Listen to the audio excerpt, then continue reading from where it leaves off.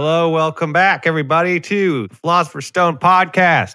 Woo! It is I, the Kraken, the mystical being that lives under the ocean, and he is a decrepit raccoon carcass on the side of the road. Welcome back, Sam Laboon. How are you? Okay, hold on. You're a squid and I'm a dead raccoon. I couldn't come up with anything, and I looked up at the walls, and the first art I had on the walls was of a giant octopus and a dead rodent. So, Ugh, you need new artwork. yeah, I kind of did like a little Kaiser Sose thing there, Usual Suspects, where I came up with the thing based on what was on the wall. Very clever of me. I know. So, Sam, you've refused to come do this podcast in person. I can only assume that you only like me in audio version, which I've been told before. People like my voice, but they do not like my actual presence. Is that true? What is truth, really, when you get down to it? Oh, right. I forgot who I'm dealing with here. That's not what we're talking about. Two philosophy degrees. And he can't seem to shut up about either of them. I am doing the podcast. Truth. What's going on, Sam? How have you been enjoying your time in Kelowna, beautiful Kelowna, British Columbia, where we, originally we both resided, and now Sam has flew the coop, the big shitty. The big shitty, yeah. The big shitty. Well, it's nice to see everybody, but I have to say, I've been here for 10 days, and the sun has yet to pierce the veil over this valley. Yeah, it's getting quite depressing out there, especially now that the holidays are over and there's really no reason to be excited about the winter season at all anymore. It's just depression and bone biting coldness until about May from now on, with nothing really to look forward to. Yeah, what are we looking forward to? Maybe at Easter we'll get vaccines. Maybe that'll be the big party. Oh, yeah, I'd love a vaccine right now. I mean, usually you still have New Year's Eve to look forward to at this point, but there's nothing really anyone can do because of all the restrictions. We were lucky enough to get a whole banquet room at our local bar to watch a hockey game. We had, I think, 8 of us, and we were all in there on our own. We were able to keep our social distance, and that was the first time I've hung out with my friends in a month and a half at least. Yeah, that was fun. I think I was hungover for about 36 hours after that. Yeah, me too, man. Yesterday was a complete write-off, and I don't even feel like I drank that much. No. But I guess we drank more than we thought. But whatever, that's one in the tank. I'm recording this in my living room today, so I got my little cat running around. He may cause an interruption or two, so we'll just be aware of that. He's been attacking me quite often. Me and Chelsea got a cast iron pan, a brand new cast iron pan, heavy duty for Christmas from her parents. Wow. So today I went out and I spent $50 on steaks. Whoa. And I got 2 steaks for $40. They're big, high quality steaks, way more than I wanted to pay. But by the time they had them wrapped up and brought to the register, I couldn't rightfully be like, I could have been paying some bills with this. So I got two ribeye steaks, big ass ribeye steaks, and 1 duck breast. Whoa! So I figure we're gonna initiate this cast iron pan by making the duck breast in there, so you get that duck fat permeating the fresh. It's pre-seasoned apparently, but you got to get that first real season on it, and then we're gonna do a butter basted ribeye in there. Oh, some roasted potatoes. I'm pretty fucking stoked about it. Wow, that sounds amazing. Yeah, absolutely delicious. It's a very expensive meal, ridiculous, but it's the first time with the cast iron in the new place. We gotta go balls to the walls here, right? Man. Yeah, Thomas is going to lose his mind. Nice. If he behaves himself, he might get a little piece of duck breast in his bowl. Whoa. Wow. Yeah. Lucky Thomas. Yeah. Spoiled. He got a new cat house today. He's been chilling in it. Oh, no way. Loves it. Yeah. Nice. Cat house. What's up with you? What anything? Cat house is a euphemism for what? A brothel. What? Really? Yeah. Well, he certainly hangs around it a lot like he would a brothel, that's for sure. Oh, that's funny. Once he's in there, he really gets in there. He's hard to get out. Spends all his money. I guess in many ways, it is quite brothel-like in there for him. Yeah. You got anything happening in your life? I got to go to work tomorrow for like 2 hours. I don't know why I agreed to that, interrupting my entire holidays. Your entire flow is thrown off. I know, but I've been sleeping in until like 11:30, so I'm like, okay, fine, I'll do one. Okay, yeah. Little shift in the morning, get a little extra cash, but oh yeah, it really sucks having to like get up, get ready for work, get in the work van, drive there, do all that for less than like a full day's work. Really, I mean, yeah, for just like. But it is what it is. Then you can go home and play video games guilt free. Yeah, I mean, at least it'll get me out of bed before noon, and it helps my boss out. So I have nothing else going on. Yeah. And are you going to Zach's tomorrow? Our friend Zach got a new dog that has full-blown eyebrows. It's pretty crazy. Yeah, I need to... I talked to him yesterday. I can't remember if we agreed to Wednesday or Thursday, so I'm going to text him back. Figure that out. Tomorrow's Wednesday, right? Yep. Okay. Yeah, I'd like to come with you because I've been telling him I was going to meet up with him for like the last 3 days, and I just never have. Okay. He's going to pick me up, so...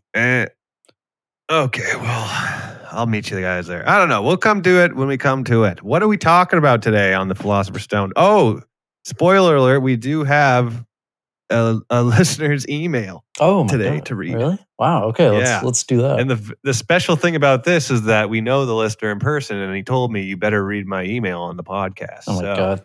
It's going to be some obscure thing.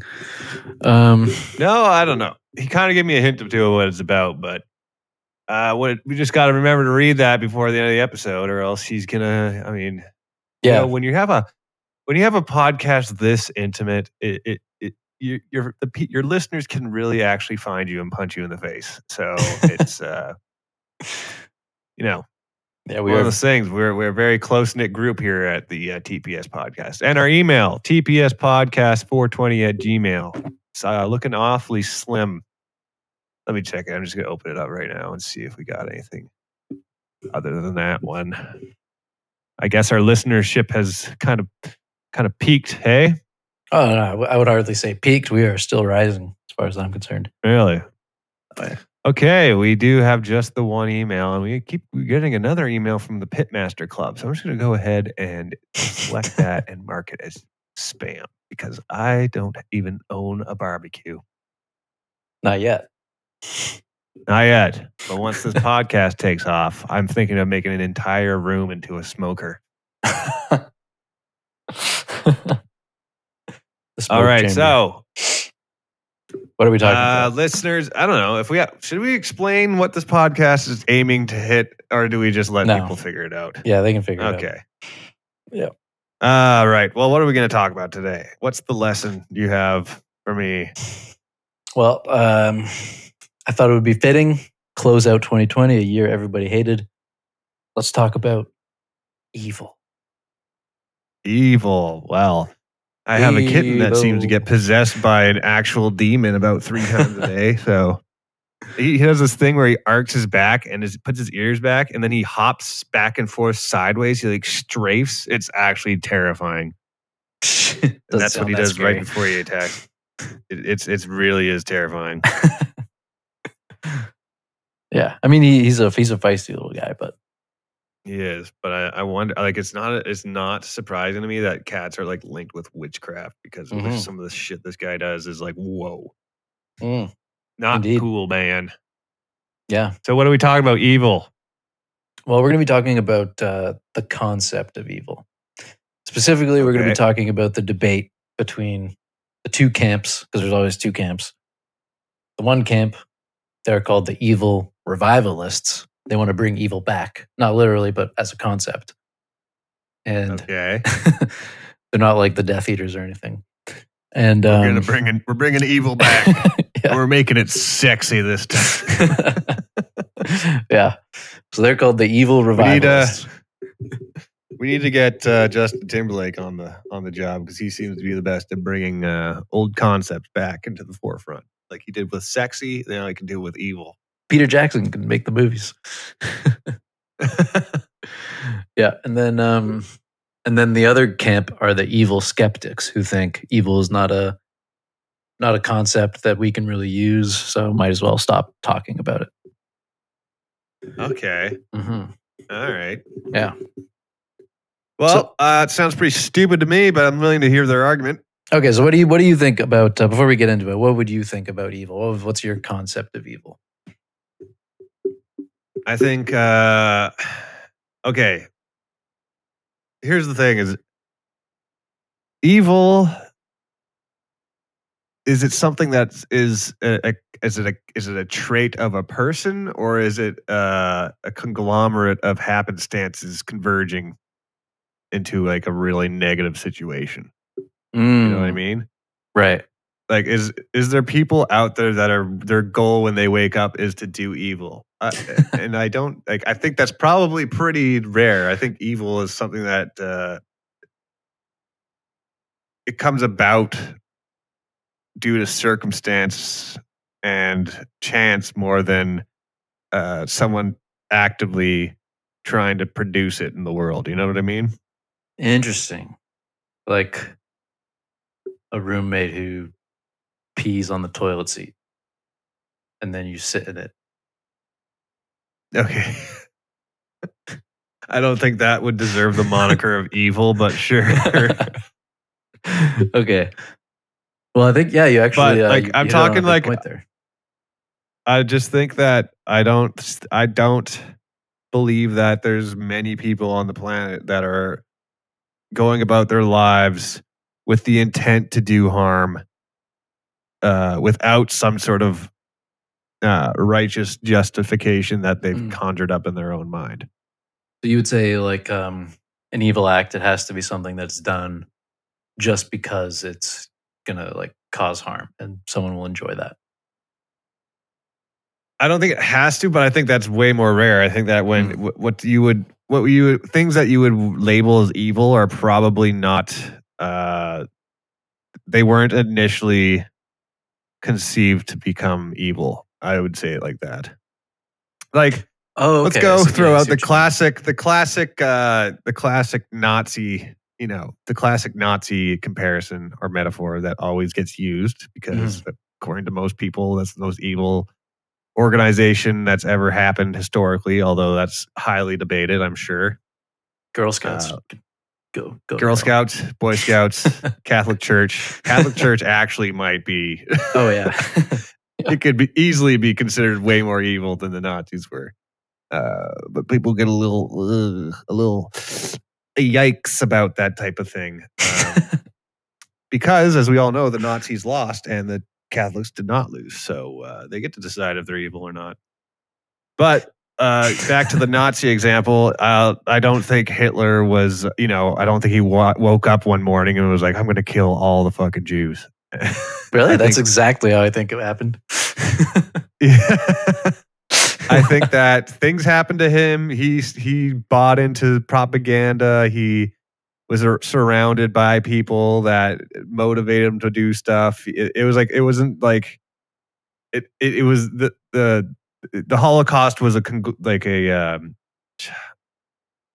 what's the climax of a bunch of other things coming together, but not like it was the end goal from the get-go, right? It's not like he planned on that to be his end goal from the beginning. I don't know. That's like a matter of fact debate that I don't know if we could really That's settle. True. That's true. No, yeah.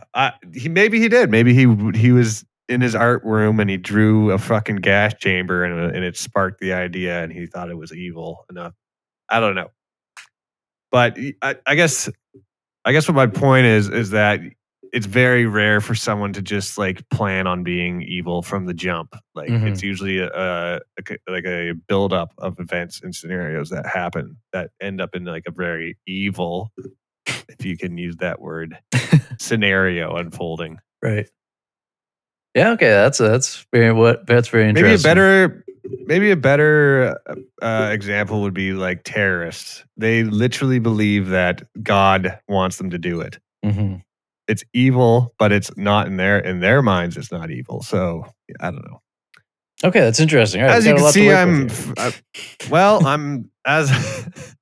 as per usual. I like to start off by going way, way out into the middle of the ocean where I have no idea what I'm talking about, and just spewing it. I'm out of my depth as usual. What? You are the Kraken, though. Essentially. I am the Kraken, so that's kind of where I live. I live you live way down deep in the ocean. Yeah. Again, as someone who's put zero thought into the concept of evil over any sort of amount of time, this is my first thoughts coming into my brain, and now you can tell me what someone with a little bit more, I guess, mental energy that's been put towards it can teach me about it.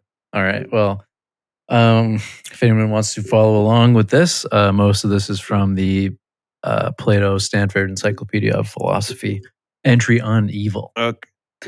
Okay. So I'll start with the evil skeptics first. Let's just start with what they've said, and that can help us understand. So, okay, would I fit into that camp with what I just said, or would I be more of the other camp? I'll find out right now. Yeah. I'm gonna just stop talking and let you fucking teach me shit. Okay. So there are three main reasons people are skeptical about evil. The first one is that evil only makes sense in the context of supernatural entities like the devil and things like that. So if you are skeptical about supernatural entities, then you're going to be skeptical about evil. So that's just the first one. Second reason is they think evil is an explanatorily useless concept. So what I mean by that is evil would be a useful concept if it could explain why people do certain things. So suppose so there's that guy in Kelowna who has that crazy Instagram account we looked at and who people think is like torturing all these cats. So yeah, dude, he's doing some bad stuff. He's doing bad stuff. We know for a fact he filmed himself torturing and killing hamsters on camera, and based on his artwork, he fantasizes constantly about doing that to humans. Yeah. So if evil was a useful concept, it could explain why people do certain things. So suppose we're wondering why is he torturing all those cats? If evil was a useful concept, it would like resolve the question to say, oh, well, he tortured all those cats because he's evil. Or maybe the answer would be he tortured all the cats because the cats were evil. We don't know. But the point is... Okay, yeah. I'm actually starting to lean towards... the cats are evil? Starting to lean towards that as being the truth. Yeah. No, he's a nice little boy. Yeah, Thomas is nice. Aren't you, buddy? Right, so... But the evil skeptics so I get what you're saying. Okay, like just because if you say, oh, the boy tortured all those cats because he is evil, we're essentially just saying that the boy and his actions are a mystery. They're incomprehensible. We just can't understand how someone could do something so vile. So we call it evil. Yeah. Yeah, so that would be, you're treating evil as like almost a scientific term, as like an affliction, right? Yeah, it's something that we just don't understand. Like, I can't understand what would, like how someone would do this. So I'm going to call it evil. But that's not really explaining why they did it. It's sort of just dismissing it as impossible to explain. So that's the second reason people are skeptical. The third one it doesn't deny that things are evil, but rather it says that evil is a dangerous concept because it provides a justification for causing great harm. So consider instead of like figuring out why something happened, you just label it as an evil happened. Yeah, and that there's no way to like fix it. Essentially. Yeah, exactly. There's no way to fix it. If something is evil, it's going to stay evil, and in order to deal with it, you have to destroy it, imprison it, or somehow banish it from the community. Otherwise, it's going to continue to inflict evil on everybody around it. So therefore, to label someone as evil is to basically say, like, we have a license to kill them, imprison them, cast them out. Labeling someone as evil puts them like beyond redemption at that point. Like there's no way that they could ever not be evil. Yeah, exactly. So classic example would be witch hunts, right? So innocent people tortured, brutally executed, often with no evidence because they were deemed to be evil in the sense that they were in league with the devil and like eating babies and having sex before marriage and things like that.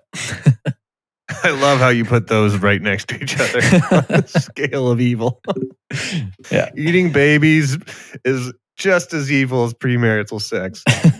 Probably at some points in time it was looked at like that. Yeah. The witch hunts thing, man. That's gnarly. Like did I tell you I spent a night at or not a night. I what's the more accurate way? But I took a nap at a house in Salem's End one time in Massachusetts. Oh, really? Well, I didn't Massive know that. two tits, as we've been calling it.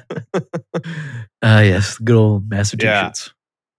Yeah, I did. I think my family had just moved over there, and when we arrived, the first place we went after the plane was this house in Salem's End, and I took a nap in this old ass house. I didn't even really learn about Salem's End until after.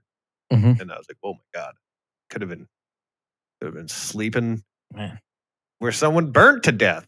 Yeah, you could have been possessed or something for writing with their left hand or something. Yes, giving birth to twins or some shit. Yes. Anything that's out of the ordinary. You get born with a lazy eye and you burn to death. That's the worst. Yeah. Yeah, if you don't, what was the test? Like you have to float or something. If you don't float, you're a witch or I don't know. Yeah. Something ridiculous. Tests are so dumb. Yeah. It's like if I get shot in the head, if we shoot you in the head with an arrow and you die, you're innocent. Yeah, something cool, like that. Man. Yeah. Yeah, that's great. They're all set up in ways where they get to kill the person no matter what. Yeah, it's pretty much like they just beat you to a pulp. And then if you're like still alive, you're like, oh, okay, they're okay. Mm-hmm. Yeah. See, there's like a definite. That's something I would label evil. It's like people that were participating in witch hunts, but in their heart of hearts, they knew that they don't even believe in witches. They just were having a time of their life, getting swept up in the mania. Yeah, yeah. Well, that's why the skeptic like this is a bad concept because you apply this concept to somebody, and then you're going to end up doing really bad things to them. And isn't that what you're trying to prevent in the first place? By labeling someone evil, you are the one doing evil, essentially. Yeah. Yeah, so those are three. Here's a fourth one. This is a fun one. This one isn't really, I don't really take this one very seriously. This is from Nietzsche. Nietzsche was a big evil skeptic.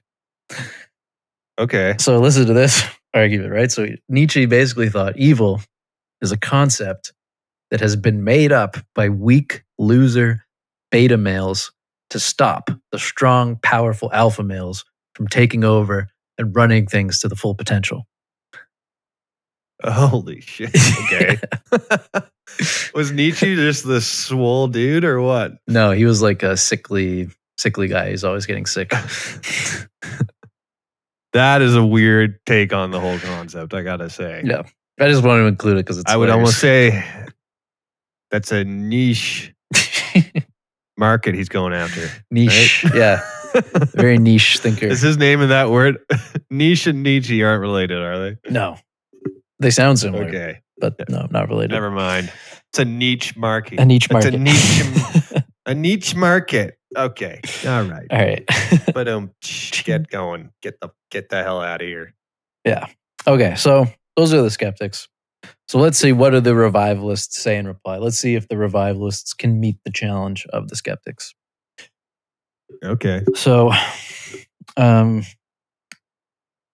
like they might just say, some people might just believe in the devil and then, okay, there's evil, obviously, but we'll just skip that one because it's kind of hard to prove. So they might say evil, you don't need supernatural entities to have evil. So evil is helpful to explain things that are off the charts in terms of being bad, right? So Yeah. imagine there's like a chart, and on the x-axis we have certain people, actions, character traits, events, and then on the y-axis we have it going from bad to very bad to very, very bad to very, very, very, very, very bad, and so on all the way up. And now we have to... Evil would be near the top. Well, actually, what they would say is that, like, say we want to put the Holocaust on this chart. Yeah. They would say it doesn't. There's no amount of varies you can put in front of bad to do justice to the Holocaust. So the Holocaust wouldn't fit on this chart, no matter how high the axis of very bad went. So we need a whole new chart. Basically, that's the idea. So evil is... we need a new chart that has evil on the y-axis, because it's just totally... It's beyond just very, very bad. So that's basically the idea. And they would say that evil is actually a useful concept, because the more that we understand it, the more we can prevent future evil and help people to live good lives. Yeah. Do we need the term evil to describe something that's really, really, really, really bad, though? Yeah. That's where I kind of get off the train. But but let's see what they have to say, because they do. Train. Did you really just say that? What's wrong with that? Oh, we're talking about the Holocaust. Oh, damn. Well played. Sorry, guys. That's where I thought it was a peculiar choice of words. Is all. Peculiar, yeah. That's where I leave the gas chamber. Yeah, I say we just we switch the word evil, and we just sub in peculiar. Misunderstood. What a peculiar event the Holocaust was, right? No, that doesn't work. Okay, so if we're going to understand, well, okay, so what do the evil revivalists say about evil itself? Because they have to try and define it. So there are a bunch of different ways that you can define evil. One of the coolest ones, probably the least likely to be true, but one of the coolest is called Manichaean dualism. Manichaean dualism. Yeah.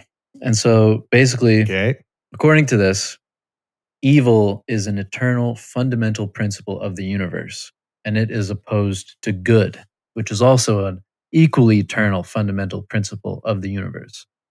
So just like to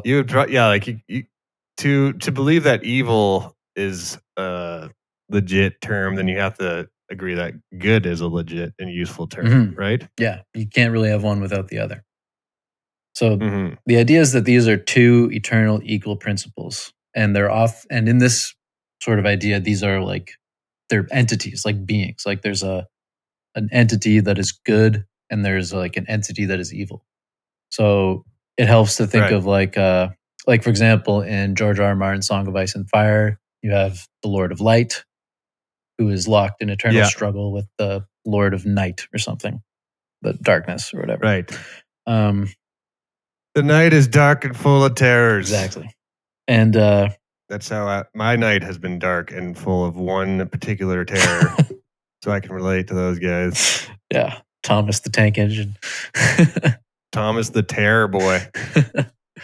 Right. So in this idea, these beings are equally powerful. The force of good cannot prevent the force of evil from doing evil things, and vice versa. And in this world, the earth is the battleground between the force of evil and the force of good. So why do we do... Well, that's what I believe for a portion of my life. Oh, man. This is going to sound really familiar. So basically, what's happened on earth is that the forces of evil have trapped the forces of good in the substance called matter. Now, physical matter this is kind of cool. Yeah, so matter is evil, but our souls are good, and they're trapped in this evil matter. It's a prison. Their body's a prison. Ooh. Only by obeying the teachings. I thought the body was a temple. Well, if you treat it, well, I don't know. I think you're supposed to treat it like one. If you treat it like one, then you can escape into heaven. But why would I treat such an evil thing with respect and love? That just doesn't make any sense. But okay. I don't know. Take it up with... If matter's evil, then what is dark matter? Is that super evil? Dark matter is still matter. Okay. Yeah. Basically, anything physical is matter. So even antimatter is still physical substance. And it's all evil. Yeah, it's all evil. According to these guys, it's all evil. All evil. Okay. Yep.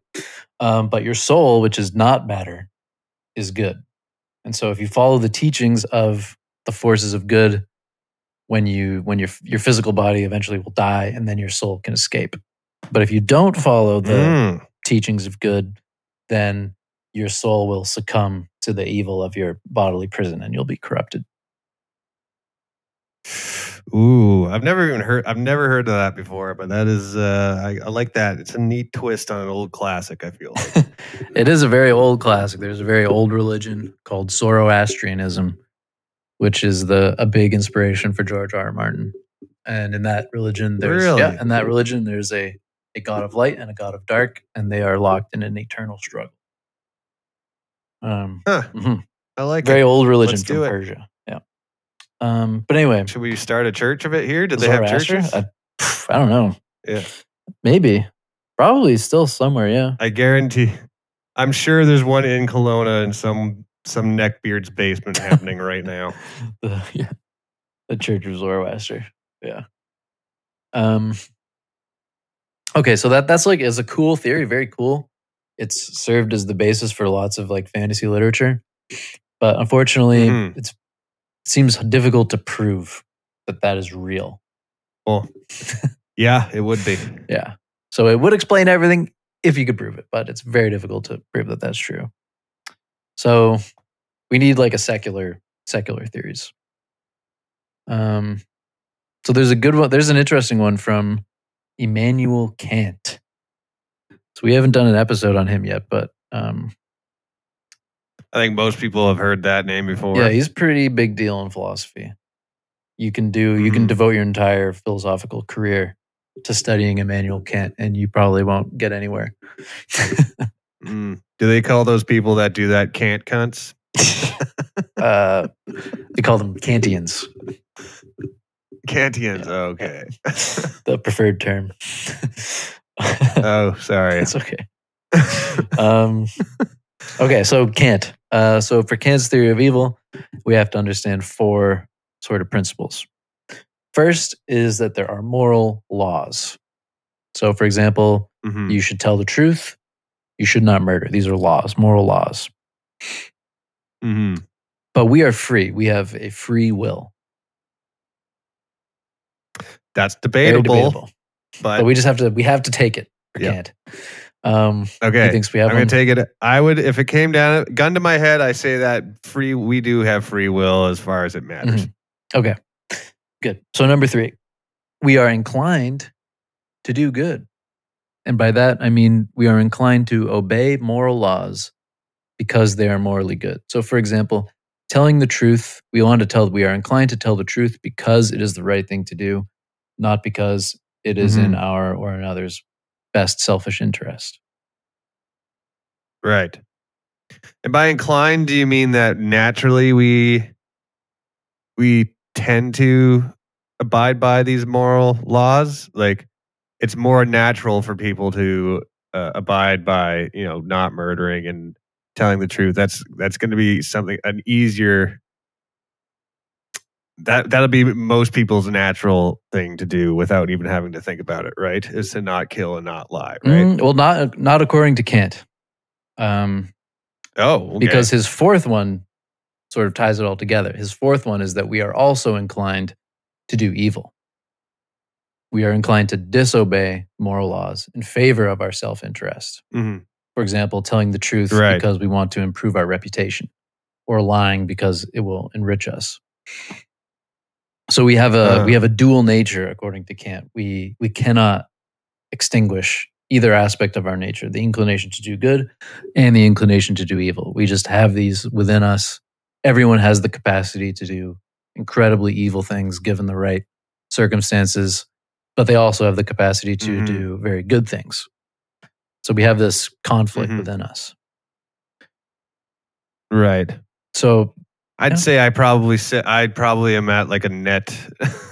I remain mostly at a net zero because I don't feel like I do much evil or much. Well, good, then you're like a perfect Buddhist, really. Oh, okay, perfect. I didn't know. I did not know I was such a good Buddhist. Yeah, the Buddhists are like, you shouldn't be too good and you shouldn't be too bad. You should be in the middle. Well, Balanced. I honestly feel like I am pretty much in the middle. Like, great. I'm not helping. I'm not hurting. I'm kind of just taking up space and oxygen. That's perfect. Man, next step, nirvana. You're almost there. Dude, I'm practically enlightened over here. Doing nothing all day. Surprisingly, that is what Buddhist monks mostly do, is nothing. They just meditate. So That's true. That's true. Anyway, so wow, good job, Jordan. Thanks. Okay, so how does Kant define evil? Well, this is where it gets controversial. Lots of people get off the boat at this point. Evil means prioritizing your self-interest over the moral law. So in other words, you do something, you are an evil thing, you're doing evil things if you do something, if and only if it is in your personal best interest to do so.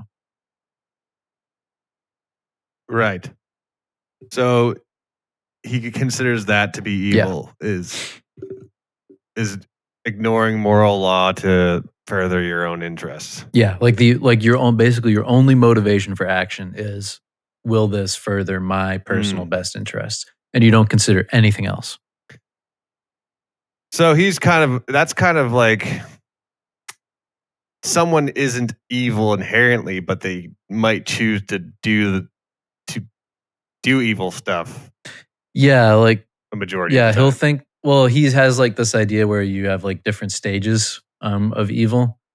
Like basically, the first stage of being evil is you're frail, where you want to do the right thing for the right reason, but you just don't have the strength to go through with it, and you end up doing it for partly the wrong reason. And then the next stage is that you're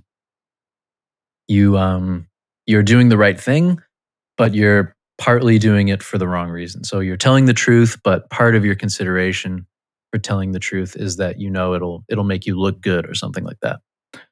And then right. And then finally you're fully evil. That brings to mind you ever see there's these videos on like TikTok and YouTube of people that film themselves giving a meal to a homeless person, or like giving like $100 to a random homeless person. That's like but they're filming themselves and then posting it online. Because that, to me, yes, they're doing good, but they're doing it for the wrong reasons. Right? They're doing it for their own vanity. Yeah. So it would depend. For Kant, it would depend on their motivation. It gives me a gut reaction. Yeah. So for Kant, if when they film themselves feeding the homeless, if they're doing it from sort of like mixed motives, where they're considering that it's the right thing to do, but they're also considering like, hey, it's the right thing to do, but hey, I'm going to get, lots of views for this. Then that's like, it's not totally evil. It's not totally, but it's not good either. But if they do it, if they're doing it and they're not thinking at all like, oh, this is the right thing to do. If they're only thinking like, holy shit, I can get so much money if I make this cheap video, then that's evil according to Kant. It's almost like you need a third category, right? There's good, there's evil, and then there's greasy. And that, to me, is greasy. Right? Yeah, that's very greasy. Greasy is the middleman. Most people live in that greasy middle ground.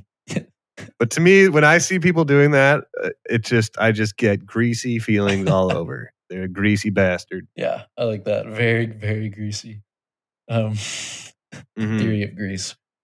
Interestingly, the theory of Greece. Oh, ancient Greece! Holy shit! The Theory of Greece by Jordan Strauss. All right, Pitmaster. All right. So Kant thinks this is interesting because this sort of goes back to something we were talking about at the beginning. Kant thinks it is impossible for human beings to do things simply for the reason that they are wrong. So, okay, sorry, say that again. I think I did not hear you. Okay, so there's this guy once named St. Augustine, and he said that one day he stole some pears just because he wanted to do something wrong. Kant says that is impossible, that he must have had some other motivation. Kant thinks you cannot do something just because it's wrong. The only time I ever did stuff like that was when I was young, like stealing. I stole an apple from an orchard. And I'm not even like I don't even like apples that much, right? I did it for the rush. Ooh. I used to trespass. I didn't trespass because I knew it was bad. I knew I did it for the rush I got from it. So it wasn't for no reason. There was a reason, but it wasn't simply to do bad. It was to feel the rush of doing something you're not supposed to. Trespassing was really a big one for me when I was, probably like teenage years. If I could get into a building I wasn't supposed to do, I would never steal anything. I want to make that clear. I did not steal anything from any of these places, but I loved knowing I was somewhere I wasn't supposed to be. Yeah. And I don't know if that was, I wouldn't say I was doing it because I knew it was wrong.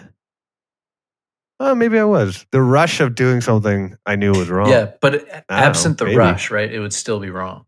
But suppose like you did something like that, but it gave you no rush whatsoever. It was just wrong.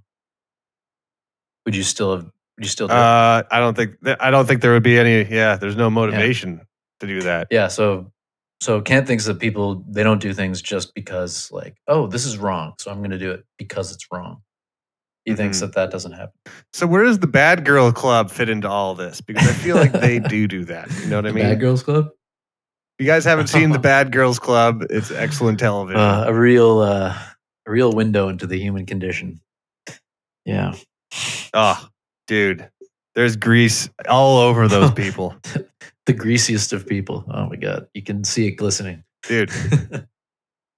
That actually, some of the people on that show might actually have more evil in them than I've ever encountered in real life. They're just really dumb, so they don't know how to harness it in any way that means anything. And luckily, most of it is unleashed on each other. Thank God. Imagine what they would do with like nuclear weapons. Oh my God. Fuck. Oh my God. As soon as one of them decided to stay home and the rest of them went to the club, the people would decide to use the nuke on the person that stayed home. Yeah. That was the absolute worst thing you could do for yourself on that show. I don't give. I run LA, bitch. Like, what? Oh my goodness. How do you run LA? You're 19 years old. You haven't had a job yet. Yeah. They pretty much, from Kant's formulation, they would seem to do things solely for their own self-interest. So yeah, they would all be very evil. Okay, so that's Kant. People don't like, for some reason, people they don't like Kant's because basically someone might be like a philanthropist, right? Like Bill Gates gives tons of money to charity organizations. But maybe he's only doing it so that people don't hate him because he's a billionaire or because he feels guilty. Maybe he doesn't really care at all about doing the right thing. He's just doing it for his image. Well, it's pretty clear to me that he wanted to give vaccines to everyone and control their minds. And so he did all this philanthropy so that people wouldn't see him coming. But we caught him, dude. We fucking caught him dead to rights this year. Yeah. Bill Gates. He wants your brain to do, I don't know what he's trying to build a supercomputer out of human beings. And the vaccine is going to link our brains together somehow. Via 5G networks. I feel bad for calling all those people morons. Hey, it's okay. So they'll forgive you. Makes a lot of sense, actually. Right. So, so basically people, they don't like it because you could be this philanthropist who gives all these money to all these organizations, but all this help that you're doing, you'd still be evil because your motivations aren't right. Yeah. It's like that's why it pisses me off when a lot of religious people seem to be doing good purely to get the heaven brownie points, right? Because how many people have you met that are such, like, they're just as soon as you meet them, you know that they're a self-righteous douchebag, but they're out there feeding the poor and giving away money and stuff, right? But you know them, and you know they're not a good person. But they're doing it because they believe that it'll make them have favor in God's eyes, which is really not a selfless act.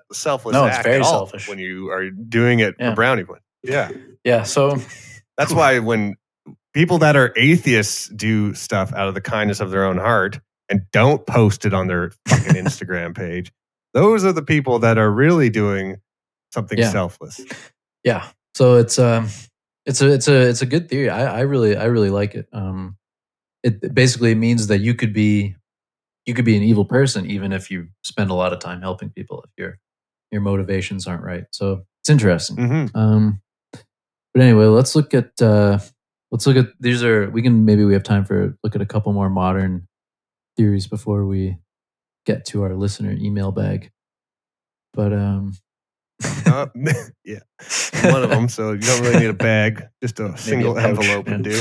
But yeah, we should give him some time. He's our first real email. We should give him a good time slot to flesh out what he's asking. So let's cover another one real quick here. So this is one that's interesting. So here's this is supposed to be a necessary condition for something to be evil. So evil requires you to cause or allow significant harm to at least one person. So I'll say that again. Evil requires you to cause or allow significant harm to at least one person. At first, I thought you said pause. I was like, okay, that's weird, but okay. So cause or allow significant right. So if you don't cause or allow significant harm, then it's not evil. That's the idea. Oh, okay. But what if it's indirect? Yeah, there's a very good objection to this. So I'm just the first thing that pops into mind is most of us are not doing nearly what we could be doing to reduce pollution or harm to the world planet, hunger, poverty, something like that. Yeah, there's so many things that are like we could actively be trying to reduce the harm. So we are kind of allowing it in that sense. Okay, imagine this, right? You have a sadistic, this is from a guy named Dan Hebron. He thought of this. So imagine a sadistic quadriplegic, right? You're sadistic quadriplegic. Wow. You take... that is... Your favorite thing to do is just watch people suffering. That's your favorite thing to do. So this sadistic quadriplegic. That is a lot of. We come up with some good metal band names on this show. I find. Yeah. So you're sad quad.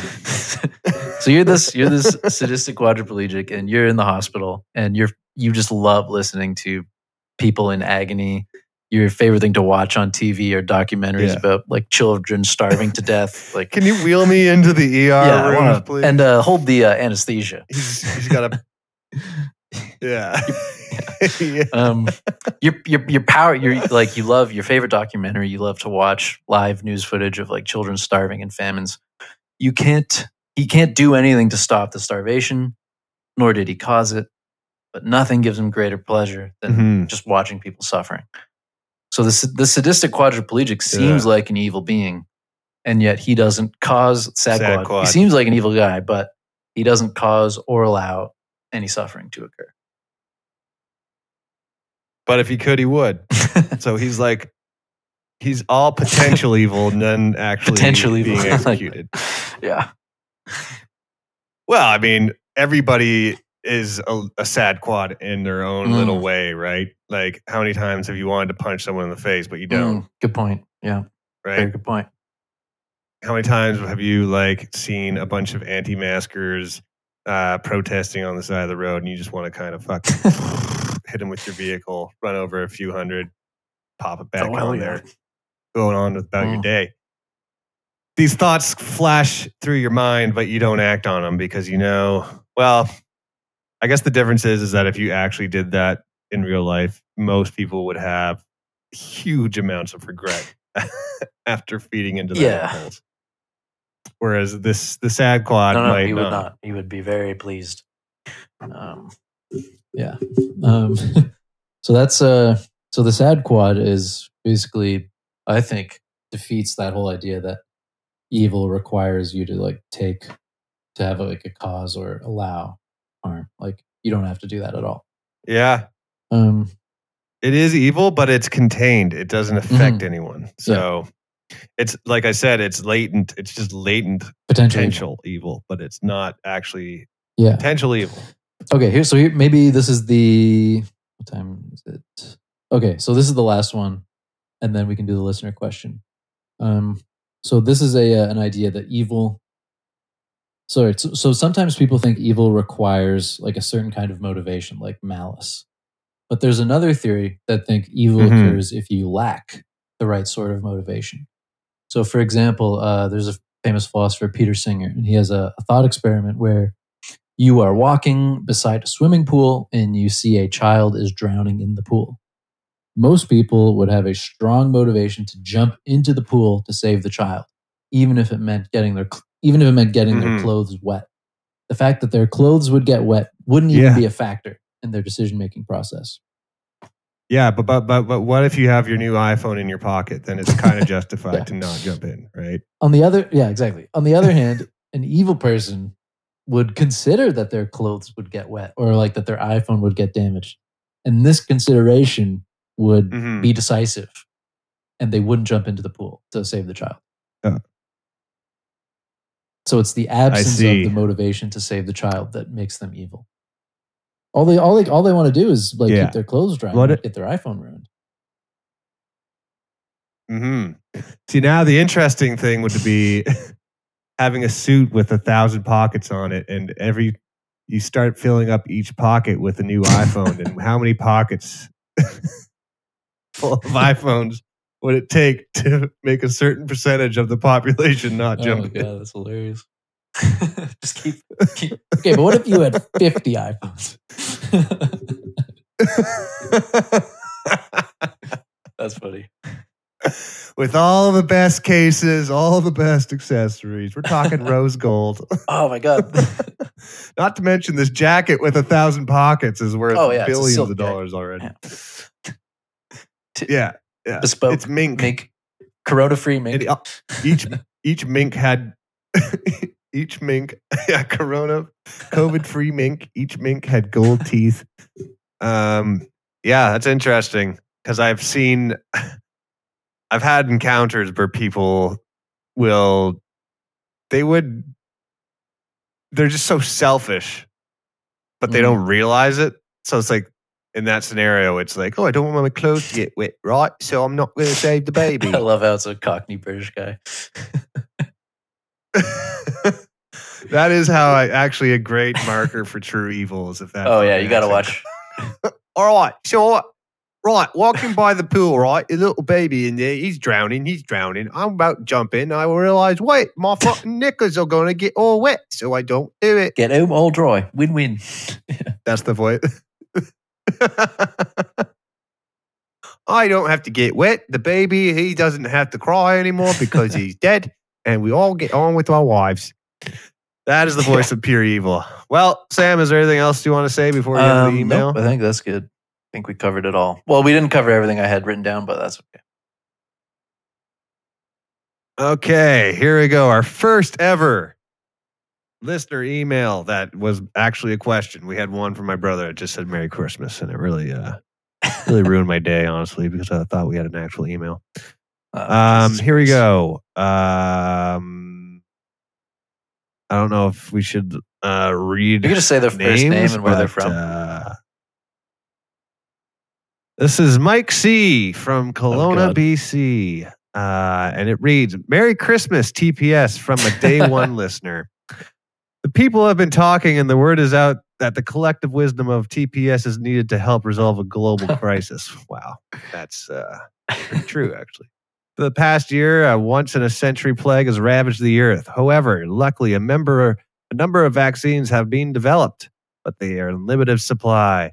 This has led to two main issues of equitable distribution: international distribution and national distribution. Okay, here we go. We're getting into some nitty-gritty. I don't think we left enough time to answer this. First, are rich countries more deserving to receive a larger amount of the limited supply of vaccines? After all, it was their money investing in vaccine research and development that spurred such a rapid vaccine development. In a world where it was decided the vaccines would be distributed to each nation based on population, would there be motivation for rich countries to invest their resources in research and development? Second, within each country, who should receive the vaccine first? A 65-year-old teacher who is relatively low risk to die, but whose job requires them to be around children who do not engage in proper mask wearing, distancing, etc., or an 80-year-old in a long-term care home who is high risk but can remain relatively isolated? What about a young person with respiratory issues who would be at moderate risk compared to an 85-year-old who is at high risk? These are questions of geopolitics and national health care that nations across the globe are struggling with and arriving at different conclusions. The world needs an answer once and for all. Can TPS answer these questions definitively so that all nations may finally get on the same page and coordinate vaccine distribution and administration in a way that unquestionably is the most equitable? Also, as a random aside, a couple episodes ago, the podcast was about population control. Signed, Only Legrande. Legrande, we really hope you keep writing in with that mysterious alias. Ignore what I said about your first name earlier. So, what do you think, Sam? What is the morally ethical way to distribute this new vaccine? Who gets it first? And let's answer this first question. Rich countries, should they be more deserving to receive a larger amount of the supply, since it was their money and their research and development that spurred such rapid vaccine development? Wow, that's a fantastic question. And should it be Yeah. Oh, okay. Yeah, okay. Well, we definitely can't answer all of those questions in our last 10 minutes. So that'll actually be a good question to drive the next episode. But as for the first question. Yeah, okay. Why don't you take that one? That one, you want to do that first question? Well, we can touch on it a little bit now because we have 10 minutes. And it actually relates to something we just talked about. So that Peter Singer thought experiment that I just mentioned about you're walking by the pool and you see the kid drowning. Right? So the point of that thought experiment is that, so imagine that like it's slightly different in that you're walking by the pool and you see the kid and he needs a COVID vaccine and you have one. Right? So imagine that you are like you're Pfizer or something and you're walking by the pool and you see this kid sitting there and you have a coronavirus vaccine and you could give it to the kid. And it wouldn't cost you very much to do so because you're Pfizer. Yeah. It would be like, it would seem like, okay, maybe it's not that hard to just give the kid the vaccine because he's right there. So you just give it to him. Mm-hmm. But then suppose that kid was 3,000 miles away. Yeah. Is there any moral difference in your responsibility to help them if they're close to you or if they're far away from you? No, there isn't really, but your abilities to help might change. That's true. But in this case, you're Pfizer, like this, so you can go anywhere. Yeah. But I think the problem here is the limited amount of vaccines. And who needs it most at what point? Yeah, so it's basically a triage Think about question. this. Say you're in a room. So it's like a hospital. Okay, what if you're in a room? You're in a room that is filling up with water, but the room is, say it's like a really, the floor is inclined. So you're standing at the top of the incline and someone is down at the bottom and the room is filling up with water. There's one oxygen tank available. Now the person standing at the low end is going to be submerged in water quicker. But you have no idea if you will eventually be also submerged in water. Do you give it to the guy who needs it first in the hope that there will be one available to you when the water gets above your head? Or do you keep it just in case the water gets above your head before a second oxygen tank is available? Okay, well, we would need more. It's one of those questions where it's basically like it's like a hospital beds question where you have so many people, but you only have so many beds available. So who gets the bed?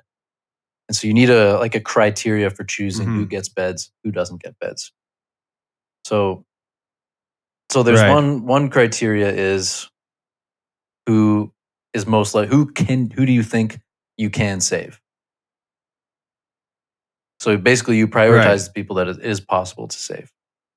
And they're the first batch that gets through. Then from that batch, you look at who has the most likely chance from that batch of survival. But I think Mike's question is basically like, right, the rich countries developed it.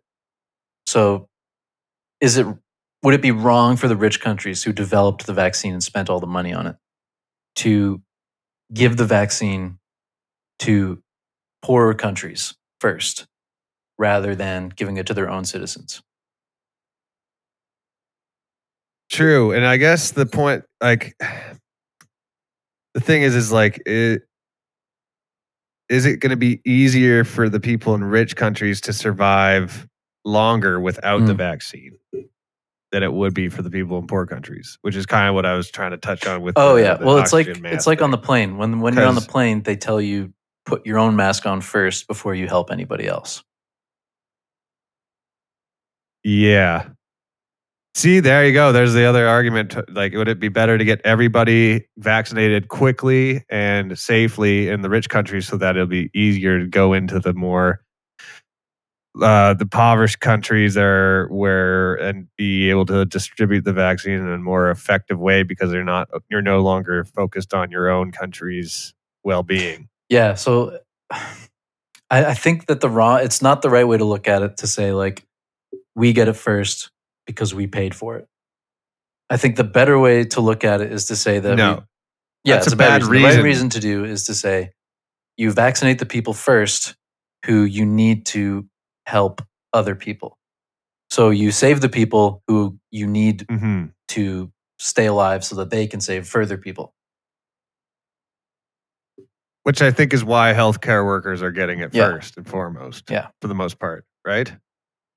See, that's a smart move.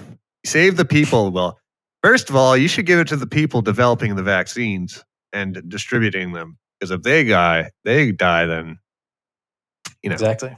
Yeah, there you go. Then it's game over. I don't know how to drive a car.